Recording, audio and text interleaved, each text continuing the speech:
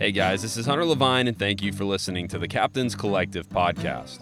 Brought to you by Skinny Water Culture, Hells Bay Boatworks, Turtle Box Audio, Costa Sunglasses, Traeger Grills, and Orvis Fly Fishing.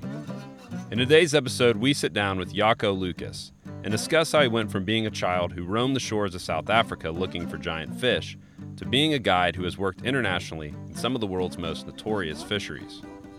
Despite how things may come off in his films, in this podcast, Jaco shares with us how he's overcome failure and worked through criticism, a part of filmmaking and guiding not always seen.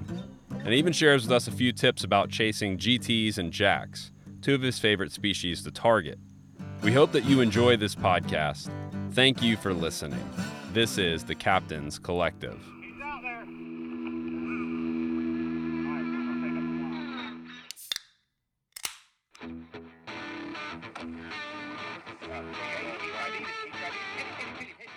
I'll say it's anything you choose, I think it picks you. You know, it's genetic. Let everything else stop in the world and just be quiet. And it's amazing where your mind goes at that point, and where it doesn't go. And sometimes just that quiet space is what we need, and especially in this day and age. If you have a fly rod in your hand, it's this tool that takes you to beautiful places. You meet hopefully wonderful people, and it's just this cherry on top of this outdoor adventure. When the fish is coming, that shot within a shot, that timer starts. Beep, beep, beep, beep, beep, beep, beep, beep. No one else knew anything anyway, and you just definitely making it up as you're going along. But so what Grandpa and Dad would tell me is like, all right, where's an old big trout laying out there? Where's his shaving cream on the water? Where's he been shaving this morning at? So look for his shaving cream on the water, and that's where he's going to be. Hey, Jaco, thanks so much for joining us on the podcast. I've wanted to sit down and learn from you and hear about your story for a long time, so I really appreciate you just carving out some time today just to sit down and talk with us. Thank you so much, Hunter. Yeah, it's really an honor to be on your podcast. There's some really amazing people that I admire on the show. So I really appreciate your time and looking forward to a cool fishy chat. Yeah, and I have a lot of questions, as always, when I sit down with people, especially people like yourself who you've had a wide range of lived experiences and travel experiences and guiding and film. But before we get into kind of all the stuff that I think most people know you for, I'd love to hear about what your childhood was like growing up in South Africa. Yeah, look, South Africa is truly, I mean, it's definitely an amazing place, and I feel still very fortunate to grow up in a place like that. I mean, my earliest memory still, although we didn't live at the coast, was my dad kind of taking me out with him. Like literally, we've got photos of me as a baby lying in between his reels while he's fishing on the coast. So I think, like I said, with all that stuff, it's quite inevitable that fishing was gonna become my passion. But you know, South Africa. No, you see all the stuff on the news, and it's still a third world country, but I mean, it's got the most amazing climate. It's got the most beautiful scenery, surroundings. It's I mean, it's not like a lot of people see it in movies where there's elephants and giraffes walking around in the street. It's not exactly like that. We've got some amazing wildlife, but you know, I was very lucky to grow up with a fantastic family. My dad was a police officer. My mom was a teacher, and I have a sister. And we're very fortunate, very loving family that supported me and grew up. And just grew up a lot with fishing around me, and that's how I kind of ended up doing what I'm doing. And was fishing something that you kind of grabbed hold of as a kid, or was that something that you found later in life? So I would honestly say the first time that I really realized that I enjoy it is that I really loved it was literally at the age of 4, where when I could actually start sort of moving around and walking around and fishing in these little ponds. Like while my dad was fishing, it's a technique of fishing we call rock and surf fishing, where you fishing for basically giant everything with these 14-foot surf rods, big reels, and you're casting these giant bait in, and you usually that's what we were fishing for. We're fishing for big sharks, and while my dad was doing that, he was doing that competitively too. I just remember having a little it was probably like a 10-foot piece of line with a small little hook on it, and I found these little slugs in between the rocks, and you put that on as little bait, and you catch these small little fish, and immediately that was something that I enjoyed. So, and it kind of progressed there. My grandfather also loved fishing. He was more on the freshwater side of stuff, so I'd go and fish, do all the kind of carp fishing and barbel fishing and stuff that we also do in South Africa with him, and it all kind of progresses. I think like everybody, it kind of progresses from the conventional stuff, and then ended up just after primary school, sort of when I just got into high school, started doing fly fishing and saw some stuff on TV and didn't even realize the opportunities that there were in South Africa for fly fishing.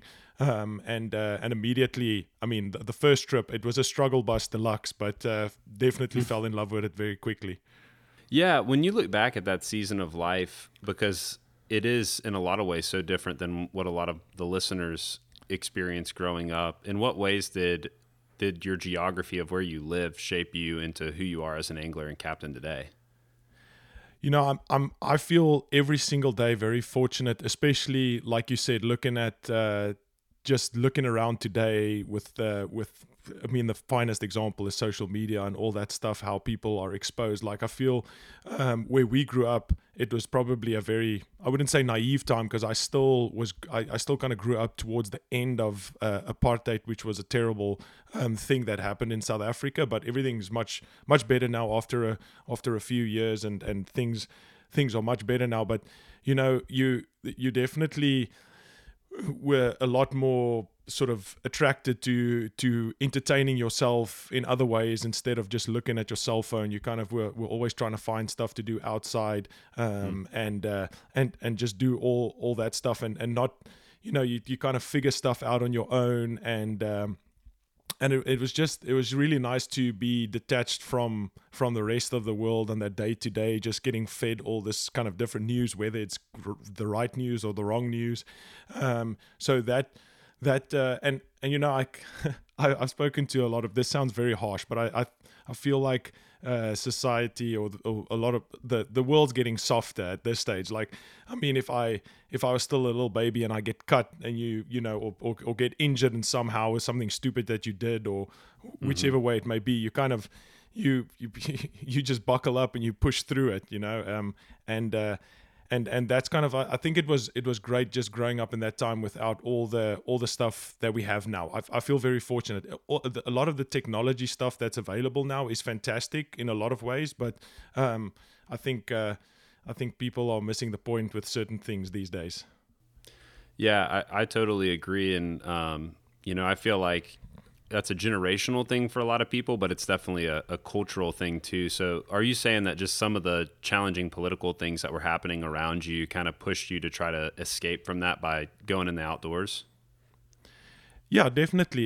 You know, it was, I didn't want to do anything else. You know, I mean, I still, like listening to the podcast that you also did with Bo, like, you know, I feel like I also still wanted to educate myself through school, and I mean, it wasn't always the most fun thing to do. I cut a lot of classes in university to go and fish ponds close to our university, and you know, I got some terrible scores on my first year for sure, when I needed to know, like, I needed to finish this up if I wanted to actually go to the next step. But you know, I appreciate definitely growing up in a place like South Africa with all the stuff going on, because I know the hardships that people can go through.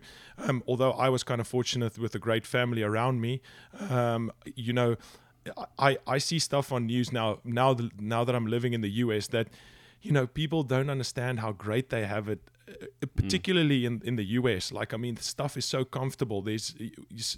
People are so privileged on what they have around them, but they're trying to still find some stuff to complain about.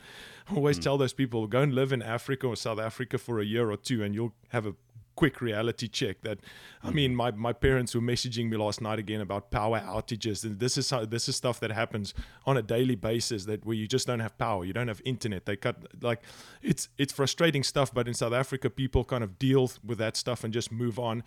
And I also think that that's also why it's also, you know, when it comes to all the stuff in South Africa, also, again, all the stuff I've been looking at in the news, I'm trying to avoid it now. The best time is to be on the water when I don't get confronted with any of that stuff. But when I'm looking at the news, you know, especially in the US, just looking at stuff that's so irrelevant that people get fed. So yeah, it just seems like things. Hopefully we can make people realize especially through stuff like this and fantastic people telling their stories about what reality really is and what you need to love and appreciate. And people need to understand that stuff. I always tell people on a daily basis, I feel like a ultra boomer. Like, I mean, some stuff just doesn't make sense to me anymore. Yeah. No, I understand that. I'm a little younger than you, but the world is changing so fast that I think it's hard for a lot of people to keep up with it. And one of the things that's fun about hearing people's backgrounds and their stories and how they grew up as a child is that I feel like everybody has these memories or these places in their head that when they're stressed, or, you know, they find their mind drifting away from reality and they're reminiscing on their childhood, they think of those memories or places. For you, when you think about what made South Africa special to you as a kid, what is kind of coming to mind? You know, like, I also tell this to my wife a lot. Like, I've been fortunate to go to some of the most amazing places on the planet, and I feel blessed every single day doing that. But my most relaxed state of mind or place that I could be in is literally just walking down my parents have got a little holiday cabin or house in a little town called Jeffreys Bay, and it's a very popular surfing town, but that's where I also grew up rock and surf fishing and grew up learning saltwater and the ocean. But my best, fondest memory, when I get most relaxed, like this nostalgic feeling, is just walking down that beach, whether it be with my family or just kind of cruising around, looking at the ocean, trying to figure out where I'd probably find some fish. You know, any of us, any of the people that are as addicted to fishing as much as we are, never look at a piece of water without thinking what they can catch out of it. But it's a very, like, I can't be more relaxed and in a great moment than walking down that beach, or you know, just being that whole coastline of the South African coastline. If you drive all the way from Cape Town all the way up, up to Durban, it's just, the scenery is beautiful. It's very relaxing. It's so awesome. It's just such a great place to be. And for you talked about, like, after secondary school, that's when you got into fly fishing. But how did you go from being a kid who loved to fish to being somebody who made that their job? So I think, you know, I always say that sort of how you excel in life, and where, like, a lot of people see a lot of stuff where they're like, it's that whole thing of what's it saying? Success. What's overnight success? 10 years in the making. I always believe, like, where you are, if you excel in something, it's a combination of hard work and luck. So what happened is I already developed the passion for fly fishing and for fishing, and I was in university. I was at that stage in university, and I was in a place called Kidge Beach, close to a place called East London, and I was kind of walking down the beach. And I noticed a guy with a shirt on. It was a Columbia shirt that had a Thomas & Thomas fly logo on it. Now, I already then knew every single fly fishing brand that you can possibly think of, and just walked straight up to him and started asking questions. And it was an older gentleman, and his son also came down to the beach, and which now most people know, Keith Rosinas. Keith Rosinas walked up, and he looked a little bit worn because he just had finished a season in Russia, in the Panoy and I mean, those seasons guiding out there are amazing, but it involves a lot of guiding and a lot of vodka. So you have to try and stay up with the Russians is not easy. And then like I immediately started asking questions and started speaking to Keith now, talking to me about how you can make a living out of guiding, which at that stage I couldn't even fathom. I was like, no way. But at that moment, that was exactly what I wanted to do. There wasn't even like I immediately said like, this is all I want to do. I want to become a fishing guide. But then I also knew that there's got to be a process. You're not just going to jump into it. And Keith kind of explained to me like, go and work in a fly shop. First finish your studies so you've got something to fall back on. Worst case scenario. And I think going to university just helps you just stimulate your mind and start understanding stuff. And then literally he told me go to a fly shop, work there for a while, and keep sort of in the industry, and then go from there. Excuse me. So what I did is I finished my studies. I then went to the UK because a lot of South Africans used to get this, what it's called a working holiday, where you would have this visa that you get and you could work for like part-time to cover your costs to travel Europe. And that's kind of what I did, but I didn't travel anymore. I literally went, started working at the fly shop that Keith went, but I was with a lot of that stuff, I was quite ballsy. I would just go up to them and say like, look, I'm here to work. Do you guys have a job for me? And they happened to have a job available for me, and they kind of liked South Africans because we're not scared of hard work. And also because I kind of mentioned to them Keith, and there was a whole lot, I learned that there was a whole array of South Africans that not a lot of people know about, that worked at the shop and then ended up becoming international guides. And then I worked there for a year. Also, how it happened to be, I met my wife in the UK, which around that time, which was amazing. And then after a year, I phoned Keith up or sent him an email and said to him, look, I've got this experience. I've met a lot of people. I love the fly shop, but I would definitely like to step into guiding. I sent out a couple of resumes. The first one I actually sent to was to Pinoy in Russia. But yeah, I didn't unfortunately get that job. And there was another salmon camp that I wanted to go to, didn't get that job. And then Keith and them said, look, if you can get to South Africa within 2 or 3 weeks, you're going to fly to Cosmolito in the Seychelles, which kind of, that's where the whole story really begins, because my first week in Cosmolito guiding, didn't know anything really about that area, to be honest.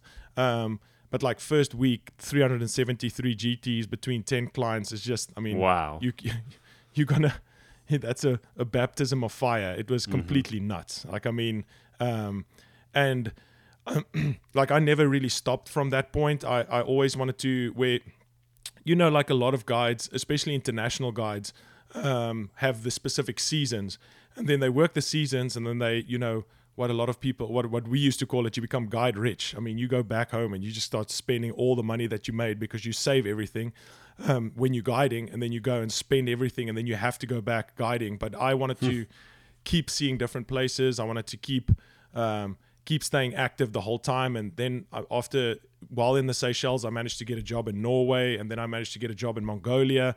And then my seasons just ended up being going to the Seychelles for 3 months, then going to Norway for 3.5 months, doing a little bit of guiding in South Africa, going to Mongolia, and then going back to the Seychelles. So, I mean, I had a 320-day guiding year for quite a long time. Wow. Yeah. And all during that, were you dating or married at the time? So we didn't, when I met my wife, we didn't immediately date, but about a year after, just keeping in touch, we kind of started dating, because she was still in the UK. But she's been awesome. I mean, I've been super fortunate. She also came to work with me at some of the lodges. Like, she came to work with me in Norway. She came to work with me when I was in Russia. So we did spend some time together, but we definitely knew how to appreciate each other when we were together. That's for sure. Yeah. And it kind of, you talked about the baptism of fire. And I definitely want to hear more about your first week or two in Cosmo, but, you know, for you kind of were just thrown into the mix. What did that teach you by just going from, you know, working at a fly shop to traveling the world guiding? You know, I always would just say to a lot of guys, like, I mean, I would, if I get an opportunity that's more amazing than anything you can imagine, I would never try and just like be like, say, maybe I can't do it. I always just jumped at the opportunity and just figure out along the way. And I mean, getting a job in the Seychelles at the moment too is like, I mean, it's like finding a unicorn. It's not easy getting the job in the Seychelles.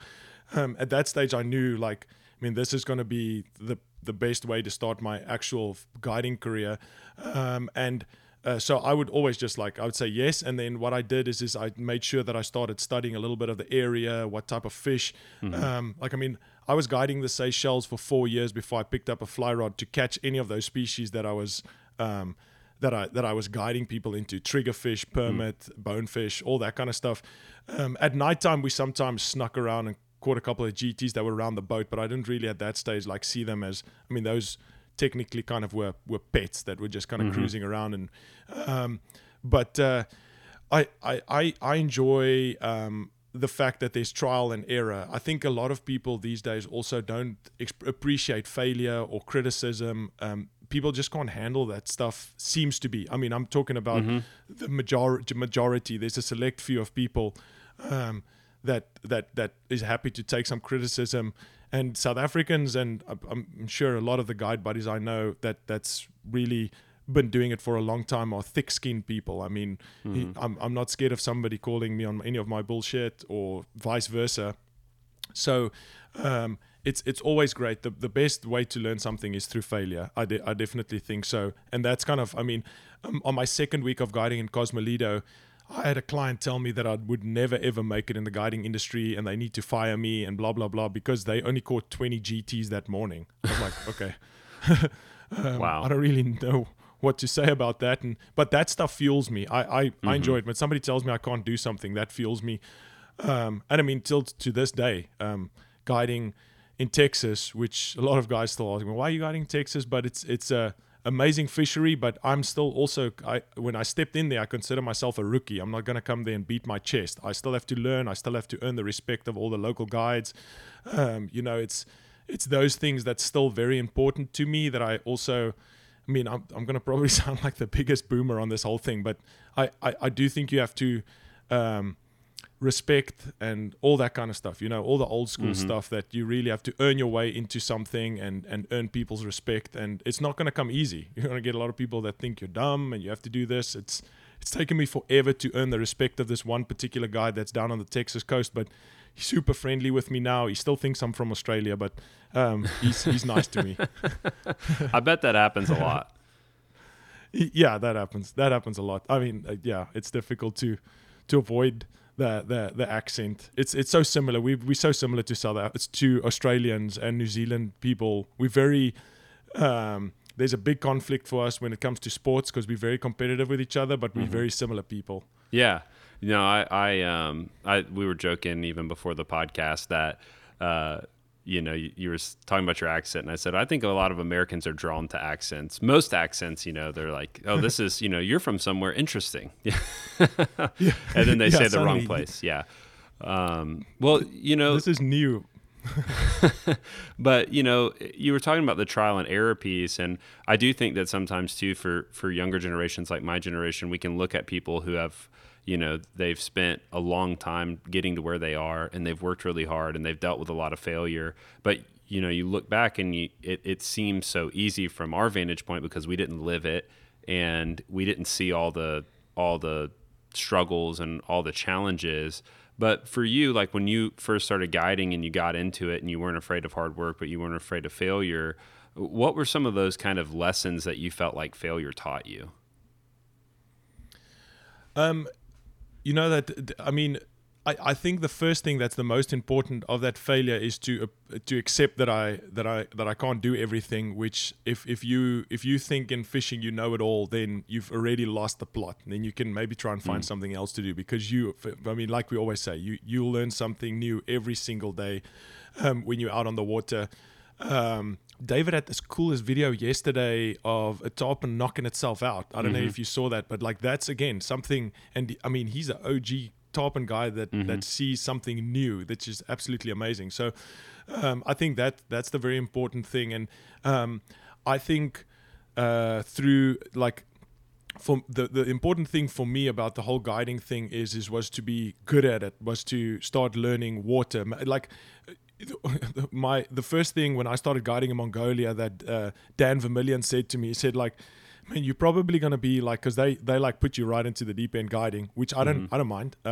He said to me, it's not going to be about like becoming like being a really great guide right from the beginning. It's going to be able to how you get yourself out of mistakes without the clients knowing it. So I mean, you'd fish a pocket that has absolutely zero fish in it, but you think it looks fishy, and you fish the clients through it, and you're like, oh damn, I probably made a mistake. But you work your way out of this mistake, which is awesome. I mean, you sometimes, I mean, not the clients. I mean, the clients obviously can't really be upset with us. I mean, like I said, we can't.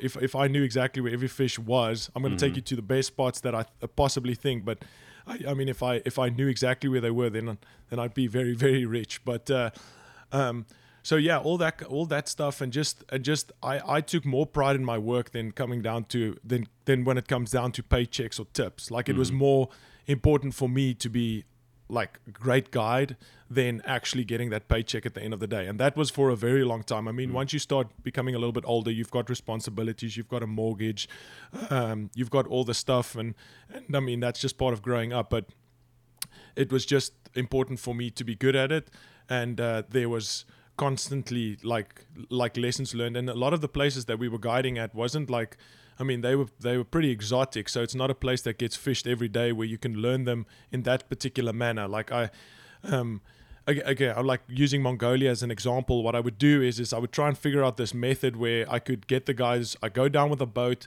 I would park at a specific spot. I'd wade fish them a spot where I would think I want to fish with a boat, but at least while they wade fishing, I can scope out where all the like logs are and where the potential places are for the fish to be. And I mean, that worked out really, really great for me. I did really awesome in that first season. And then you just kind of build up confidence slowly as goes on from there.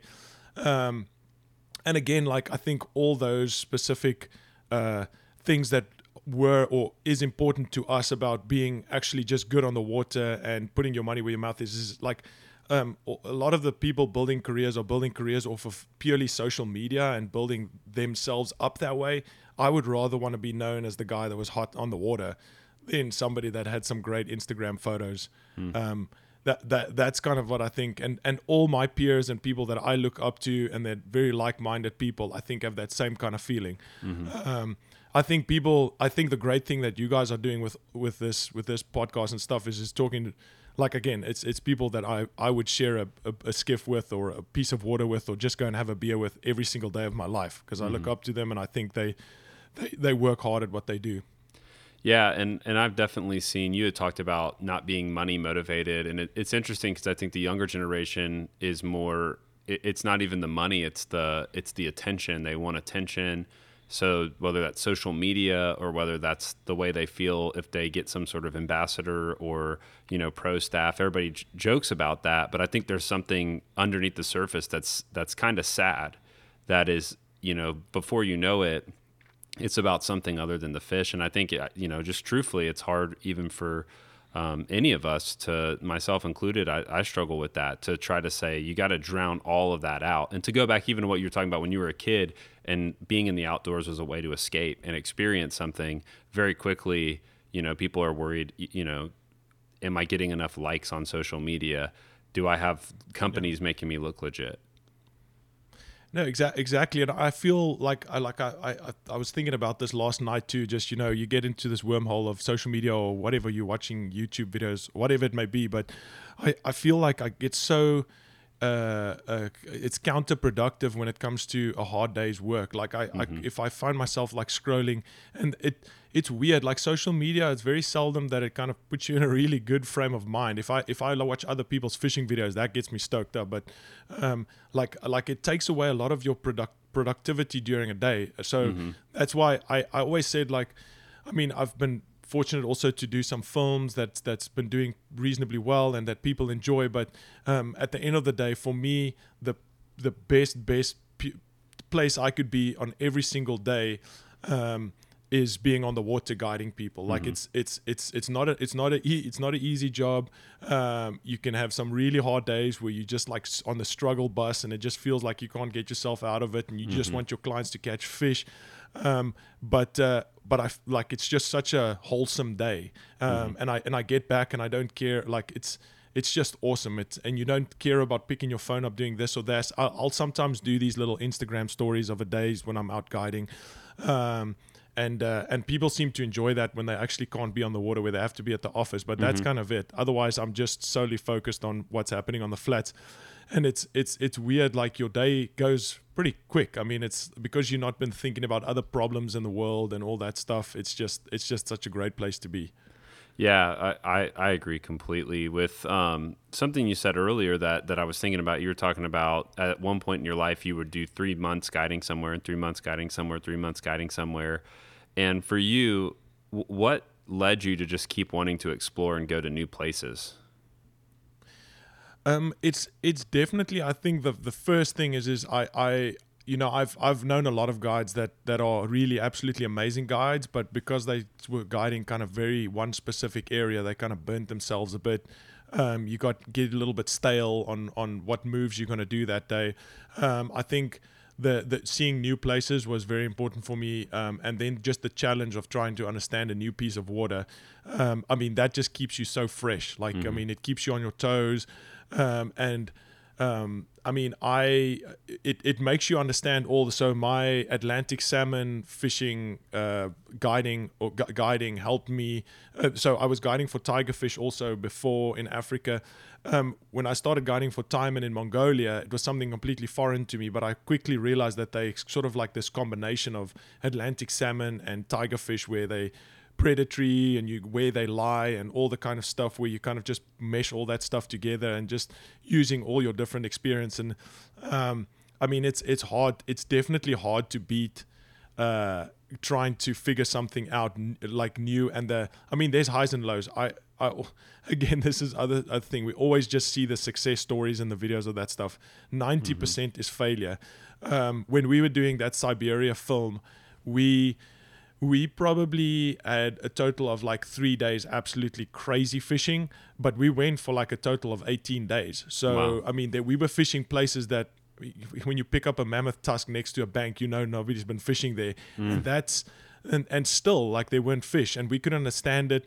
The fish were moving differently. It was like, why aren't they here? It was like, it's crazy, but that moment that you get that fish, it doesn't matter even what size it is the most rewarding thing. Rewarding thing to do that. I mean, it's getting less and less with the way the places people are traveling to now, but there's still a few gems out there. It's maybe not the safest places to go to, but there's definitely some places I still have really high on my bucket list. Yeah, and I think that's something, for a lot of people who are familiar with you, they're familiar with your travel films. And I'd love just to hear about where that kind of came into things, where you went from guiding to also starting to produce and make films. I think also, again, that whole, I'm trying to figure out. So I think the first time I got really excited about fishing films, I always watched every single TV fishing show that there was on TV when we had it available. Like, I mean, growing up in South Africa, we didn't really have as much ESPN and all that kind of stuff, but we have a couple of local fishing shows. I binge watched all of those. But there was the first, I was actually in the UK at that stage, and I watched the first Drake Film Awards. And these guys were using super cool music to these like really cool fishing trips and stuff. And I think the one that was kind of like the real original one for me was Running Down the Man from Veldsel, where it was just a cool thing. It wasn't easy fishing. The whole story was molded together. So as soon as I got the guiding job, I very quickly wanted to start taking nice photos for my clients, because every single moment that we spend out on the water is never, ever going to be the same. Like, if I catch a GT today, we can catch another 5,000 in the next couple of years, but one of them is going to be the same as the one that just happened right now. So So, and I saw that the clients really appreciate you taking the time of taking good photos of these memories, which they might only do once in a lifetime. And then that involved the thing that I was really lucky with. Again, just that was luck and just wanting to work hard, was when I noticed that I enjoy motion and seeing the videos and their moments play out instead of photos. I mean, I love photos, but the video stuff was where it's at. And then I started taking some videos when I was guiding. I would notice, okay, we're having an epic session. My clients are comfortable. I can just lean back and just get the camera ready, still help them with every like fish coming in, but I can have the camera rolling. And then I managed to put a few cool things together. I actually, first film I made was like one in Norway where it was a little bit easier for me to film. But that was just very, very amateur. I don't even think I put any of that stuff out. Then I did one in the Seychelles. I started editing one, like there was this BBC thing about the GTs eating the birds. So originally when we kind of found that, it was around an island called Gulet at Farquhar Island. Luckily enough, I had my camera ready with me, but it was the super amateur cameras and stuff that I had ready, and I didn't actually really focus on that, but it was insane watching all that stuff go down. But the GT fishing that season was incredible. So I just started like capturing more and more GT stuff, and I put a little film together. I'm not sure what happened. I think I had it in a South African little filming competition, and it won. And somehow I think potentially Tom Bai from the Drake saw that, and he asked me if I could do a edit of Gangsters of the Flat for the Drake Film Awards. And I was like, of course, definitely. I've been looking at the Drake Awards forever. So, but what was happening when he asked me that, I was guiding in Norway, and guiding in Norway is especially in June, July, is 18 hours a day. I mean, I was the only guide on the bank. You've got like 8 clients to look after. You're not sleeping because it's just like, you learn how to sleep standing up or walking between clients. So, but I said to him, like, sure, I'll do it. And then I found these little gaps, like when the clients were maybe having lunch, I'd go and edit a little bit and kept editing. And that's kind of how Gangster of the Flat 2 came out. And I didn't even know about it until later on. Tom said like people enjoyed that a lot, and you won an award, a Drake Award for it. I was like, man, that's awesome. I wish I was there. Apparently, people like standing on tables, super fired up about GTs, and then it kind of just progressed from there.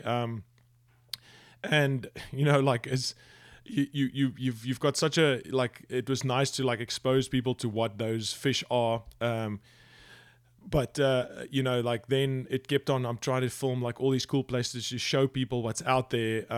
But then again, like some things that people don't see would be like some of the hate that I get from like exposing places and like, how are you just doing all this? So there's always going to be that kind of stuff. But for me, it was just about showing people some of the stuff that's out there. And everybody says like, no, I'll never be able to afford to go to the Seychelles or this or that. What they need to understand, like somebody in my position would have also never afforded to go to the Seychelles, but I worked my ass off and I ended up guiding there, and that's how I ended up hosting trips and actually being able to fish those areas, and that's places all around the world. I can't afford it, but I'm working hard to make it happen. And these videos are just to create that dream and to show people what's out there to potentially go and accomplish that dream and go fish those places, and that's purely what it's about. Yeah. Is there a film for you that is maybe stands out as being more meaningful than the others? Like Gangsters of the Flat had such a like an impact, but I think that the chaoticness of it, like my stuff, I still would tell a lot of people, and I'm happy to admit it, that I'm not a professional videographer or editor, and I'm putting a lot of that stuff. I've got some friends that help me film it from time to time that knows how to work camera, but it's very unprofessional. But I think some people enjoy the rawness and the reality of some of the stuff, because I don't go into a filming project with a storyline or all that kind of stuff. It kind of just plays itself out. I think after the Gangster of the Flat, I did the one called Aqua Hulk, which is about bumphead parrotfish, just introducing people to that. And I did like we did the Siberia thing. I think the last one I did, I personally enjoyed the most, Glorious Bastards, which was in Australia, and probably still to me one of the coolest fisheries on the planet. Australia is just also still one of those next frontiers that not a lot of people are fishing yet enough. It's really awesome. I think that was the most kind of professionally put together one with a tad bit of a storyline. And but I think the best moment out of all of them. Sorry, I'm sort of drawing off this, but the two I'd have to say two moments. The one was that time in eating the fly, which was something that I don't think could be redone again the way that was done in the Siberia film. It was just again, it happened. We had the drone up in the air, and Keith was just doing solid work, and we found the fish, and it was all that kind of stuff, and it just managed to eat the fly exactly the way we wanted to, which never pans out that way. Yeah. And then the other moment was. And it's not that significant in the film, but there was a moment where I actually touched the sawfish tail, that was just chilling on the sand flat in Australia, which was something I would never forget. Growing up fishing for sharks, that was something I would probably never think that I would experience, but just being in a moment where I could touch I don't even know how big that thing was. It was absolutely ginormous. And we just found him cruising around on the flat. He laid still. Wow. Christian put the camera up. I walked the drone up. I walked around, just grabbed its tail and just pulled him a little bit, and he just kind of swam off. It was insane. Yeah. Wow. Those moments. But there's a lot of moments. There's probably 50-60% of the moments that actually never get recorded. That's even more insane than the ones that get on film. Mm-hmm. And you had mentioned that some people, that you've received criticism. What's your response when people criticize you for saying you're burning spots, or you're just trying to make yourself look good or cool? What do you tell them? I mean, I try and explain to them because a lot of the times it's people getting pretty aggressive also with exposing, and they would assume some way I'm a trust fund baby that's just doing all this stuff, which angers them even more. But again, just I would usually just even ask those people, even if it's just a short jab message that they just send to me or put on a comment or something, I would usually just tell those people, look, I mean, I'm happy to jump on a call. We can talk about this. You can get to know me. You can understand where I'm coming from. None of this that I'm doing with regards to filming is to burn anything. It's just purely to keep growing the sport of fly fishing and just showing people what's out there, and just kind of explain it to them in that way. Whether or not they still hate it, it's okay. There's nothing really I can do about it, but it's definitely never coming from a malicious point of view.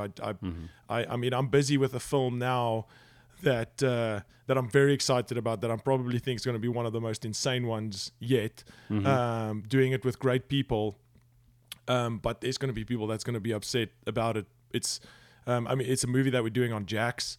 And some of the stuff is just going to be absolutely mind-blowing, but it's about, again, emphasizing to people, again, I think I've done a lot of very crazy international stuff, but and for the people that complain that they can't go to the Seychelles or those places, they've got Jax on their doorstep. And I've been guiding the coast now for 3 years, and it's still one of my bread and butter fish to fish for. It's awesome. They feed like a GT, they do everything like a GT, but for some reason people just think they trash fish and just hate on them. It blows my mind. No, I think that's a good answer. And I mean, I think everybody has this point in their life, especially people who make content, when you just realize you're not going to make everybody happy, Yeah. And you try to be kind, or you try to, have real conversations, or even I know for me, I'm very young in it, but if there's a genuine concern, then I like to actually try to grow from it if there's something I can learn. But some people, they're just going to be negative no matter what you do.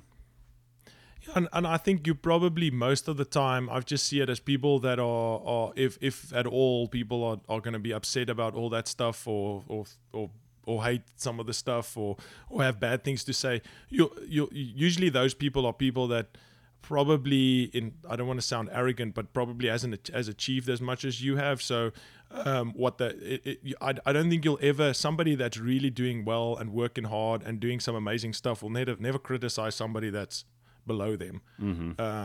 So I think it's usually coming from people that maybe are a little bit upset. I mean, maybe they just really feel they can't accomplish these things, but that's their own mindset. Honestly, the one thing I do on social media is I try and follow a lot of very inspirational people, not necessarily just in fishing, because some of my most inspirational people in fly fishing are not even on social media, but I like follow people that are super high work ethics, very motivated people, and I find that usually the most refreshing thing that gets you stoked up. I mean, somebody like Dwayne Johnson, that dude, like, I mean, I don't even know a person in the world that's got a work ethic like that person. Like that stuff just gets me motivated to get off my ass and do something. Yeah, that's good. If it's okay with you, I'd love to transition just to some of my rapid fire questions, if that's cool with you. Sure. Yeah. So I know that you love jack fishing, and you just talked about it a few moments ago, but I'd love just to hear about just kind of some, without giving away too much dark magic, just some general approaches that you try to take when getting your clients on great jack fishing trips. So definitely when it comes to jack fishing, I try and prepare them beforehand on what's going to happen, which is usually like 10% of that goes to their mind, and once the shit hits the fan, it all goes away. But I try and explain to the clients, when we get into this moment, it's going to be chaotic. You need to remember like the key elements about like just getting the fly in the zone, or just in there somewhere, stripping the fly as fast as possible and setting the hook with the line. Forget trout striking, all that. That's just the ABCs. That's just the just keep emphasizing that to them, and just keep reminding that to them. Once you get in that moment, I usually feel like it's all lost. Like, I mean, you see like 100, 200 jacks in front of you absolutely maul baitfish into your boat, and it's just absolutely that chaotic moment. I know I've had moments where I wouldn't say shout. I try and be a pretty calm guide. I feel like the client's putting enough pressure on himself to make it happen. Most clients. So I try and be calm and collected, but I have shouted at a client just to get the fly out of the boat. And if the fly lands in the water, it'll be eaten. But he couldn't he couldn't get the fly out of the skiff. I don't know how it happened, but anyway. I'll show you later. I was like, sometimes your mind just gets blown. Yeah. But, and then, so just a quick rundown of how I approach my personal guiding with clients is that I don't put any clients into a position where I feel I could make the cast in a personal capacity. I don't guide clients into fish that I could catch. I guide clients into fish that they could catch. So I would approach the boat in a specific way. Like, clients don't even realize it, but I would turn a boat in a specific way, whichever way, but I would turn it into the strongest side that he can maybe do like this with, or that with, like all that stuff. But I'm guiding that client in his capacity. Even if he can only cast 10 feet, I'll maybe run around the jacks. The one important thing that I've seen a lot of guys do on the coast is they'll run over the jacks. You can run over those jacks only a specific amount of time until they go like, this sucks, I'm going to bail, and then they leave. Whereas if you just keep staying around the edges of them, you can keep picking those jacks off as for a very, very long period of time. So I would run around the edges, and how can I say it? I mean, I try and also, one thing, because where we fish for the jack, there's a lot of current. So I would always also try and get the client, like with most guys, try and get the downwind cast. But I'd also swing the boat. So what happens a lot of the times too, I've seen the guides do, is they just float on top of the line. So I would always make sure when the boat still swings, when I've got the motor out when I've switched the motor off, that they don't have to catch up stripping the line. That when they strip the line, it's immediately tight. I think that's almost the 100% key, is just to not approach it where the client still needs to strip in 10 feet of line before he gets connected to his fly. If you can land the fly and there's immediate tension on it, it's a jackpot most of the time. I mean, those fish just want to see something move so they can kill it. It's awesome. And the one thing about jacks is the one thing that's beautiful about them is they are pretty damn forgiving. I mean, if they miss the fly once, they'll go at it a second. They want to have something, kill it, whatever they might want to do with it. So it's a forgiving but awesome fish. But then the trout strike's a killer for that. I also don't think a lot of people fathom when it comes to saltwater fish on how, like particularly jacks and GTs, on how I now just tell the client to rip its face off, because you won't hit that thing hard enough. No, that's very helpful. And if somebody's wanting to plan a GT trip, what advice would you give them? I think definitely if it's going to be a once in a lifetime trip, don't necessarily get too, like, I see a lot of clients that want to book a trip and they want to just, they're so amped to get out there immediately, like within the next several months. But try and look at your moon phases and tides. It's not always like, I've had some exceptional GT fishing in the Seychelles on like neap tides, half moon, just like something that you wouldn't really expect them on. But try and get your bigger moving tides. Those predatory fish, the GTs love it when there's a lot of water moving. They can actually, when the water's ripping off the flats, they can wait at specific spots for all those bait fish to get ripped off, and they just get a little bit more riled up. So definitely try and figure out what the moon phases and the tides and that stuff are, and then you can kind of take it from there. I mean, the Seychelles is so desirable at the moment. I'm trying to find the right tides for 2024. So it's crazy how popular those are. I would say probably that's key. And then the other thing is that don't spend all that money and just go with the most budget equipment ever. Be prepared to go to war. Like from the very first time in the Seychelles when we were guiding, people were getting so offended because these clients would bring all the tackle that they think is the best in the world, and we start ripping reels to shreds. We'd rip off the fly lines, rechange the knots, put on heavy leaders, change everything, and they just like get very offended by it. But we are prepping those things not because you can easily catch like a 50 to 60 pound GT on whatever tackle you may have, but when we're talking about 120 plus GTs, that's a different story. It's a different animal. I mean, I always say, like, you land those big fish just by pure luck. It's not by the fish made a bad decision. It's not, if he wanted to trash you, he could trash you. Like, it's just one of those things. But yeah, definitely look at the tides. And then the one thing that people also a lot of time forget doing those trips is just do your homework on location and be fit. You would add so much more value on your trip fishing for GTs. Doesn't matter if it's the capital of the world like the Seychelles for GTs. If you are fit and you're willing to walk a little bit extra, or you can run after a fish, because the fish is not going to wait for you when it's coming down a specific line. You got to move, and you got to move quickly, and you're going to want it. And I think that gets lost a lot. Unfortunately, I am guilty of it, that I've made films where it looks easy. GT fishing is not always easy. You got to want it. No, that's really helpful. What you talked about, even as a kid you would target large fish, and then obviously now a lot of the fish that you target are large, hard fighting fish. What advice would you give, or how do you try to help your clients when they're hooked up to something that is, you said the phrase going to war, they're really going to war with that fish? So I think a lot of people don't understand the strength of fly fishing equipment, especially if you've got it rigged up correctly. That's something. I mean, I get laughed at on the coast so many times, especially Texas, where people are seeing, like, joking with us where we're catching all these big fish with fly poles. But if you've got your gear rigged up correctly, you can really hammer down on that fish.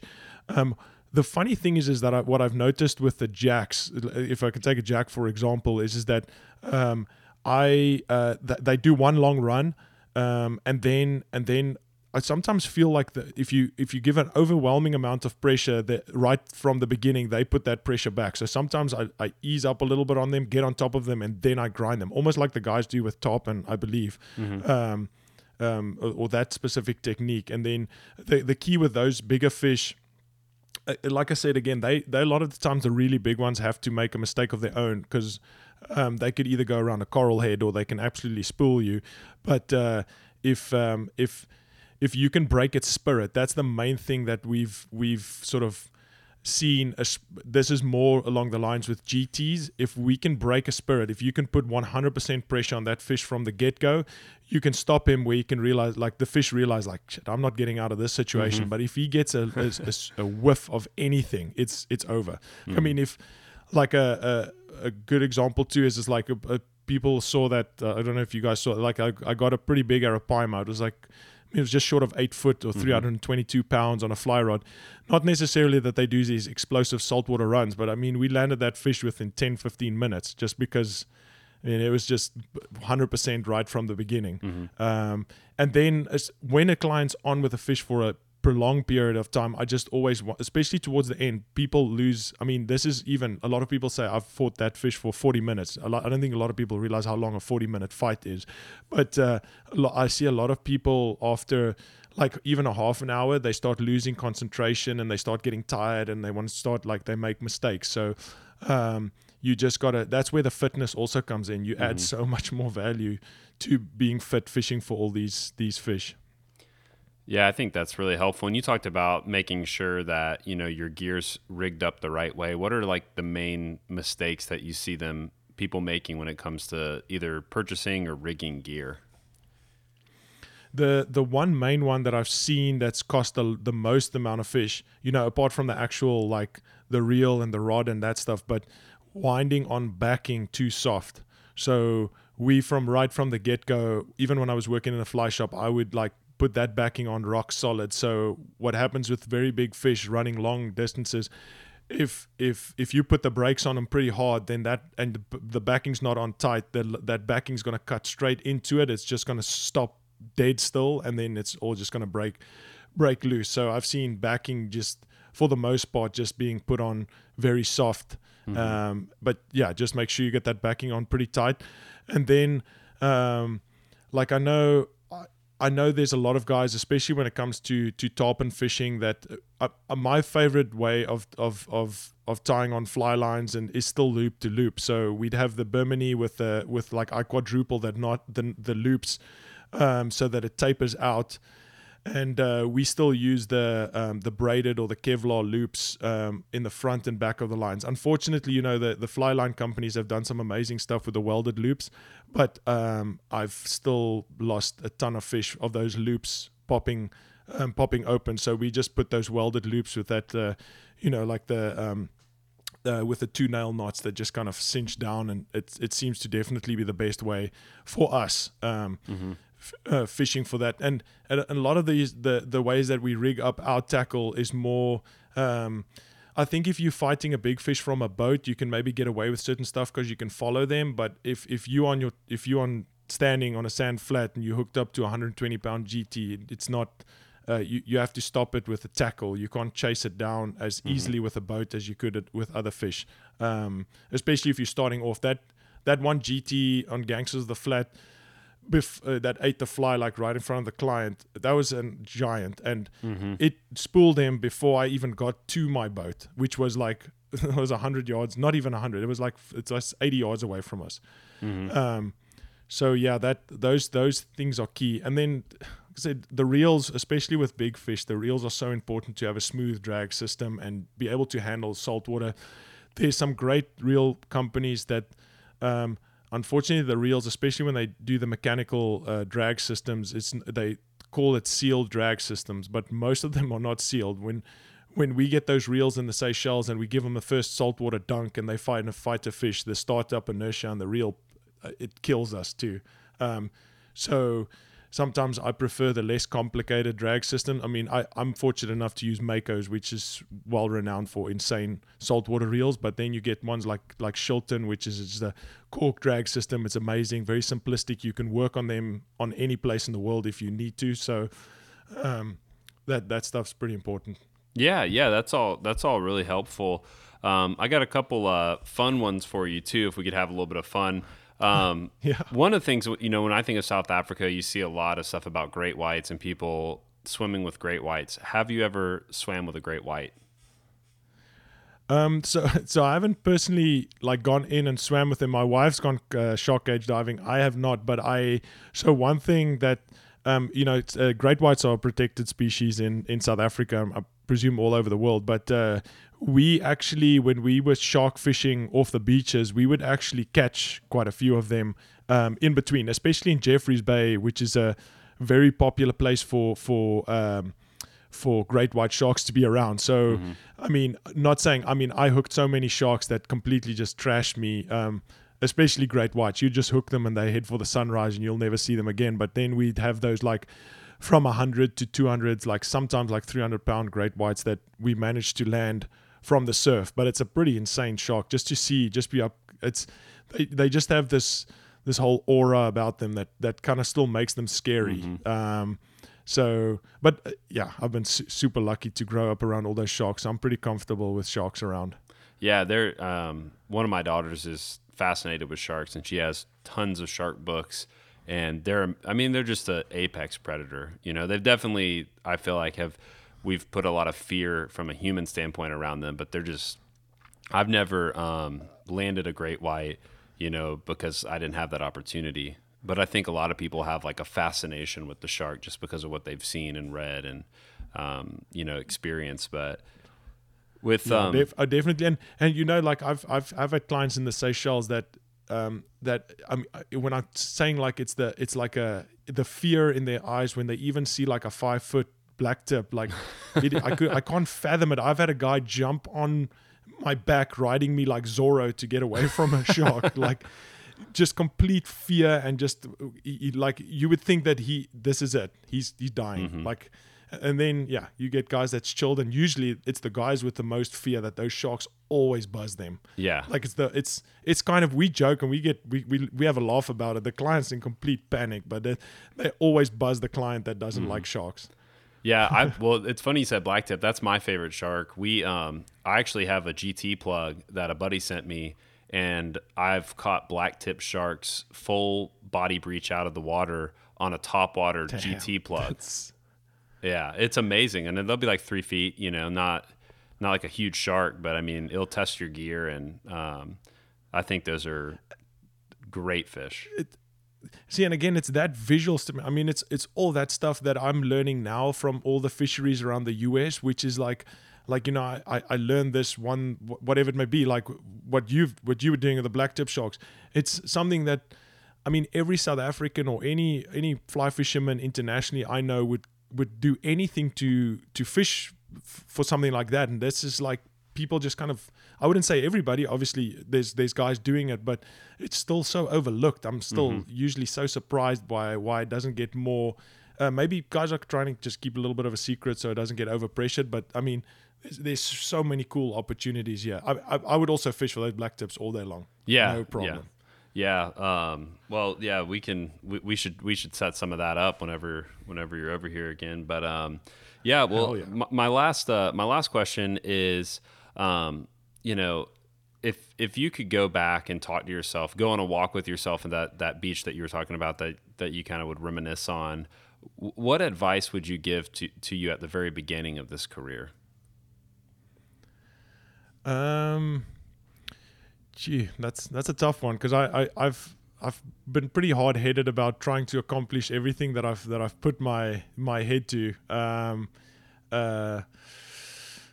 Gee, that's a thing, because you know, like I'm always trying to like give other guides when they're starting off specific advice, like just purely out of the point of just being more responsible with their money and all that kind of stuff, and just keep on working and keep yourself busy and all that kind of stuff.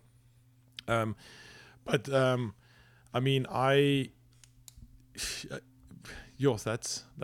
a very difficult question.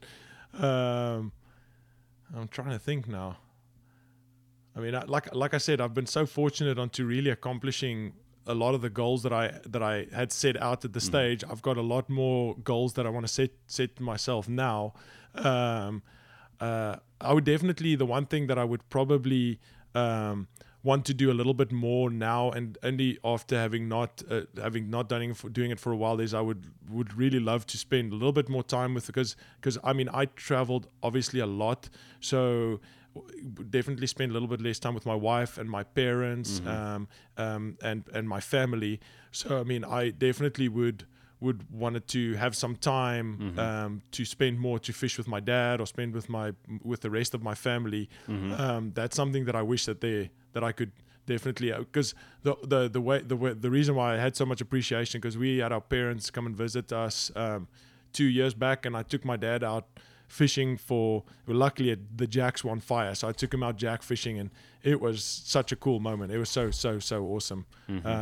So definitely appreciate the smaller things in life. I do think, if I did give myself advice a little bit more, is because at one stage there was such a roller coaster of different places that I was seeing, and I do think that I didn't appreciate as much of it at that specific point. Like, I mean, when you walk into Cosmolita and you see 373 Jeets first week, you become a little bit numb. Like, it's just like, what just happened? Like, if you could just like soak it up a little bit more, or I'm definitely learning a lot more about the whole process of traveling to the different places, appreciating the places itself too. You can get, I think all of us can get, but most of us can get very caught up into just the fishing moments, like just all the craziness, but not appreciate that, as cliche as it might sound, is the journey that leads up to all that stuff. I definitely need to. I can tell you now, like,